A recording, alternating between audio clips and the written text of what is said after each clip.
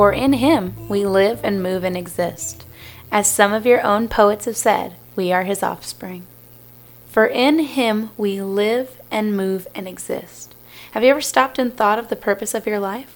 What are you here for? If there was no God, life would be useless. But we were made to honor him. There is no special way we have to do this. We do it in everything we do, when we seek truth and righteousness and love. So use your life to honor God today.